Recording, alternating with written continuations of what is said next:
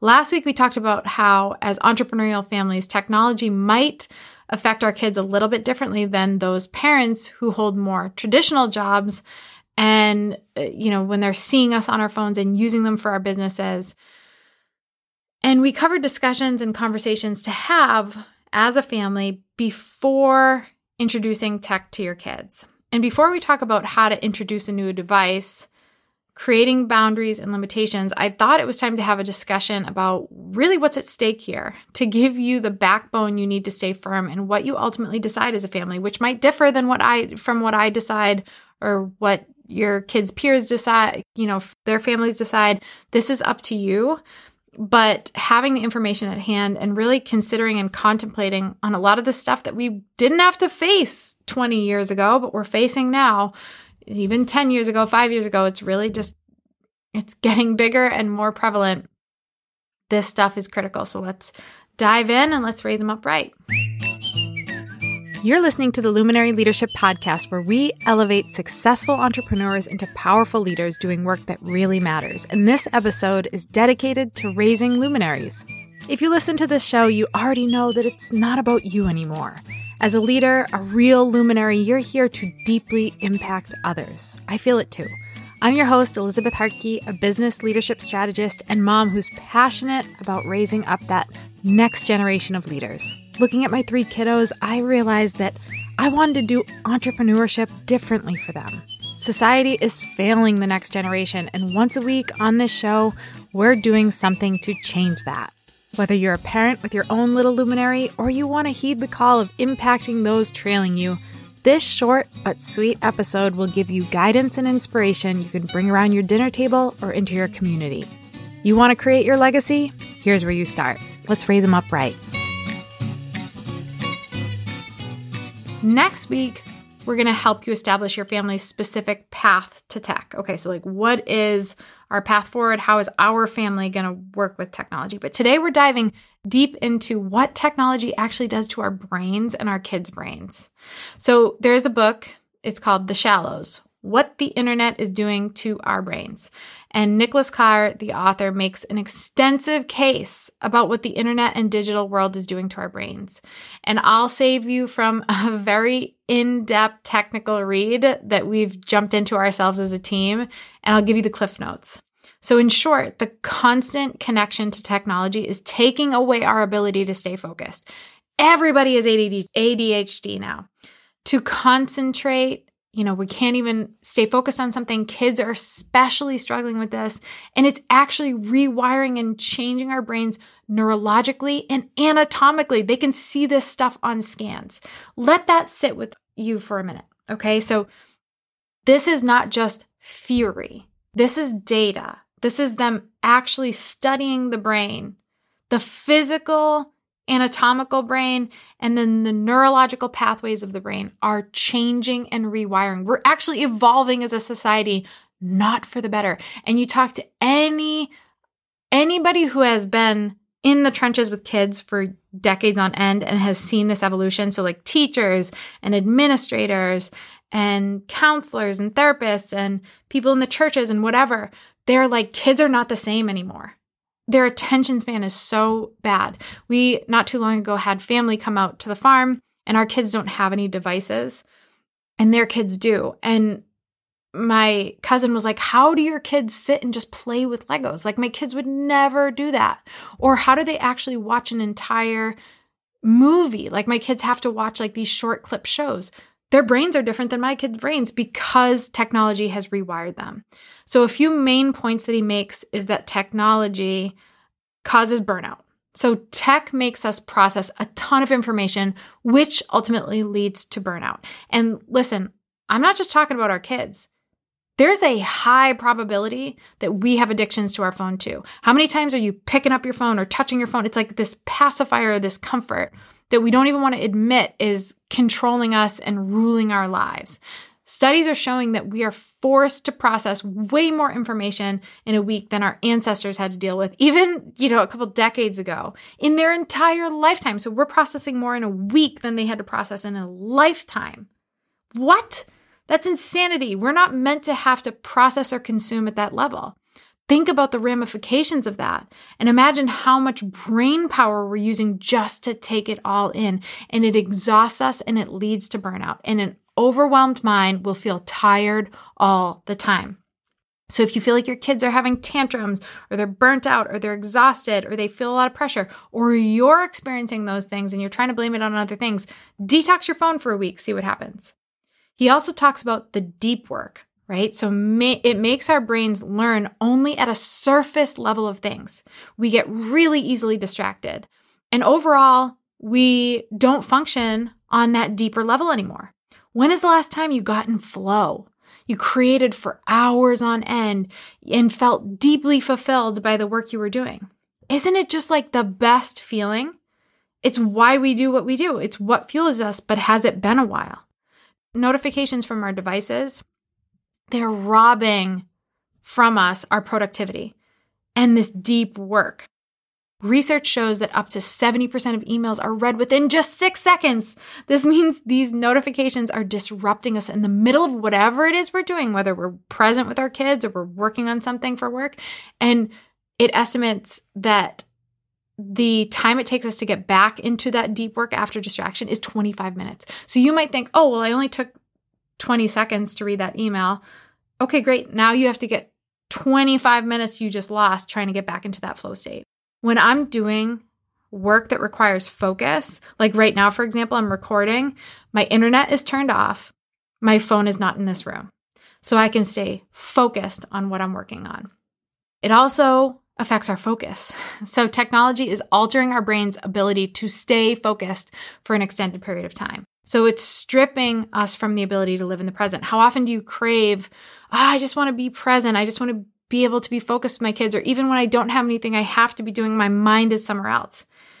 I'm just a little bit hyper passionate about this reason that tech is stealing from us, because as entrepreneurs and as parents, we lose our focus because of distractions from tech and our important work and our goals and our dreams. It ends up being stolen from us right out from under our noses, despite the fact that we don't want it to happen, in small, bite-sized pieces of compromise. So I have this free 30-minute game plan to help you regain that clarity and reduce overwhelm, make the space to ultimately regain your focus. So go grab that first and foremost. Put your phone away and do the thing, right? So download it, print it out, so you're pen to paper. And you can snag it at luminaryleadershipco.com/focus. This tool is going to actively give you an opportunity to address how tech is affecting your life. And finally, addiction. This one's scary, and we had a personal encounter with it in our family. Our constant exposure is going to make us crave more and more stimulation, not similar to an addiction, as an addiction. Whenever we're online, we're served up content that is based on the algorithms designed to keep us hooked for minutes, if not hours, and it's actively curated specific to our exact needs and wants. Because of all the data collection, because of tracking our behaviors and our buying habits and what we view and how long we stay on something and everything, this can have actual harmful effects on our health. So scientists are finding that some of our overuse of technology can affect our brains in the same way a severe drug or alcohol addiction can. When we reach for our devices, actual dopamine, a chemical hormone, is released, which signals intense pleasure in the brain. How often do you just I just pick up my phone? It's like a numbing thing. It's like, this just feels good. I'm stressed out. I'm going to go on Instagram. And it sounds okay, but the problem with this is this constant hit of pleasure, actual things that are pleasurable become dulled in comparison. Real life pleasures are robbed from us. So my husband, who is a very disciplined guy, and he's not on social media or anything like that, but a few years ago after we moved here, I found his moods were changing. Like he had these kind of more anxious and depressive moods, and his phone usage was just off the charts, like out of control. I felt like every time I saw him, he had it in his hand. And for a guy that doesn't even have social media, I'm like, what the hell are you looking at? He was going on news apps and sports apps and stuff like that. And it got to a point where I'm like, no, our kids are not going to compete for your attention with this stupid phone. I'm ready to throw this thing into the river. Like, this is not happening. So we talked about it and I was like, just cold turkey it. Just shut your phone off. You don't need it for work. Just put it away. You're not going to use it for a week. Like, let's just see what happens. Within 12 hours of him shutting his phone, he turned into a different person. I don't know how much he likes this story being shared because it was scary for him. It was scary for both of us. He's a very even-keeled guy, like doesn't yell, I'm the yeller, I'm the red hot Italian. He's a chill guy, very level-headed. His moods were crazy. He was super snippy with us. And then I started looking at his face and he had these bags under his eyes. He had the shakes. His hands were shaking. So we reached out to one of our trusted functional docs and we're like, something's going on with Michael. And it started worsening and worsening. I'm like, what are you getting, a flu or something? He started feeling nauseous. He had headaches. He was going through literal withdrawal symptoms. On a smaller scale, if you've ever given up caffeine, it's a miserable few days, at least, because your body's no longer getting those hits of caffeine that is a drug that your brain becomes dependent on. And those hits are what ward off the sickness. Well, for an alcoholic or a drug user, it's even worse. You don't just get headaches and feel miserable and grumpy, but you get all those things plus actual physical symptoms. He was having withdrawal symptoms at the level of a drug addict. His body was shaking. It was terrifying. And we did research. This is absolutely a real thing. People get addicted. And he's not like, I'm saying he was on his phone all the time. For our family, he was on his phone all the time. He was not on his phone all the time, but it was like quick hits. Like he needed it throughout the day. And it was becoming problematic. So that's crazy. I challenge you to use Moment app, or your iPhone even has a tool that tracks your usage. How many times you touch your screen or pick up your phone. It's not even like the amount of hours that's as scary as like how many times you reach for the thing. People are addicted. I have clients who I love, who come to my events, who pay ridiculous amounts of money to be in the room with us. And during talks, they cannot help themselves. They have to pick up their phone. They have to scroll something. It's like their children having to use one of those fidget spinners. Like it's their fidget spinner. They have to be using it to get those hits in their brain. And they are not operating at their potential because of it. They are actively reducing the possibility for themselves. But imagine what this is doing to our kids growing up in it. At least my husband has a point of reference, life before I was addicted to a phone, life while I was addicted to a phone, life after. Our kids are addicted from young ages because we're plopping this crap right into their hands and assuming that they can figure it out. And we throw some parental controls on it and we think it's going to be fine. So I'm not arguing that we should shelter our kids completely, or that there's only bad here. However, as entrepreneurs who rely on our ability to focus and think and work on a deep level, this is worthy of our time to investigate our relationship with technology and how we're modeling it for our kids and what changes need to be made. Maybe the real root cause here isn't what you think, right? If you're sluggish, if you're tired, if you can't get in a groove, if you've lost your mojo, if you're not making the money you want to make, if you don't have the relationships you want, if your marriage is falling apart, if your kids are a mess, maybe the root cause is stemming from this piece of technology that has come into your world and rules it. Even if you dedicate just a little time to combating the effects of technology, things can really change for the positive for you, for your family. And at the end of the day, the price we are paying is missing out on opportunities to experience life on a deeper level. And you may have tuned into the episode because you think your kid has a problem, or maybe your spouse has a problem. But the truth is, we all check our devices more than we think. So do me a favor and navigate to your settings on your phone and tap screen time. What's the daily average? How many times are you touching your phone? Which apps are robbing you of your energy and your time? Is it higher than you thought? What can you do with that time in your day? Now check out the features to help us put boundaries on these things for ourselves. You can schedule downtime. For me, it's like, I don't like that because I can click out of it and the discipline factor weighs in. I'm down in my barn office recording. My phone's up at the house. It's just not even available to me. Like, don't even make the thing available to you.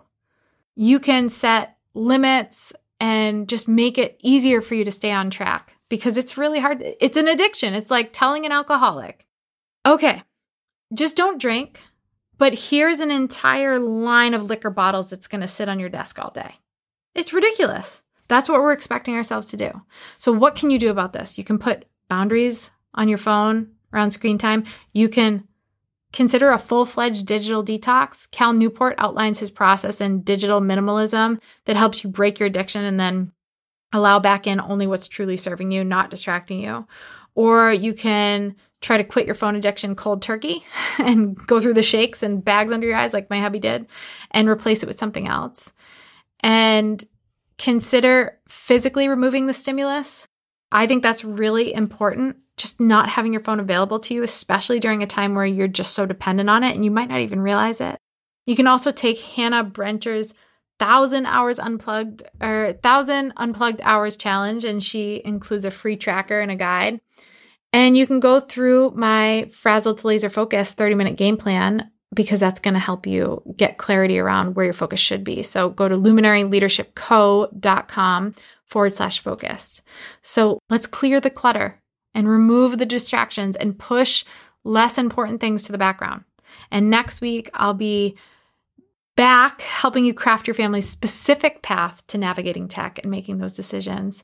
And for your reference, the books that we pulled a lot of this data from and information from, What the Internet is Doing to Our Brains, it's called The Shallows.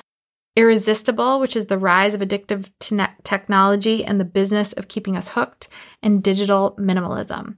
If this spoke to you, if you learned anything new, please share it, tag us, go leave us a review and a rating. We are so grateful for that. But this topic is so important. We want to keep sharing with you things that are going to serve you and your family and your business. So please put it out there into the world. Help us get this message out. And thanks for tuning in. I hope today's episode gave you exactly what you needed. And if it spoke to you, please leave us a review and be sure to subscribe so you don't miss out on the next juicy episode. And don't be shy. I don't bite often. So come connect with me over on Instagram @ElizHartke.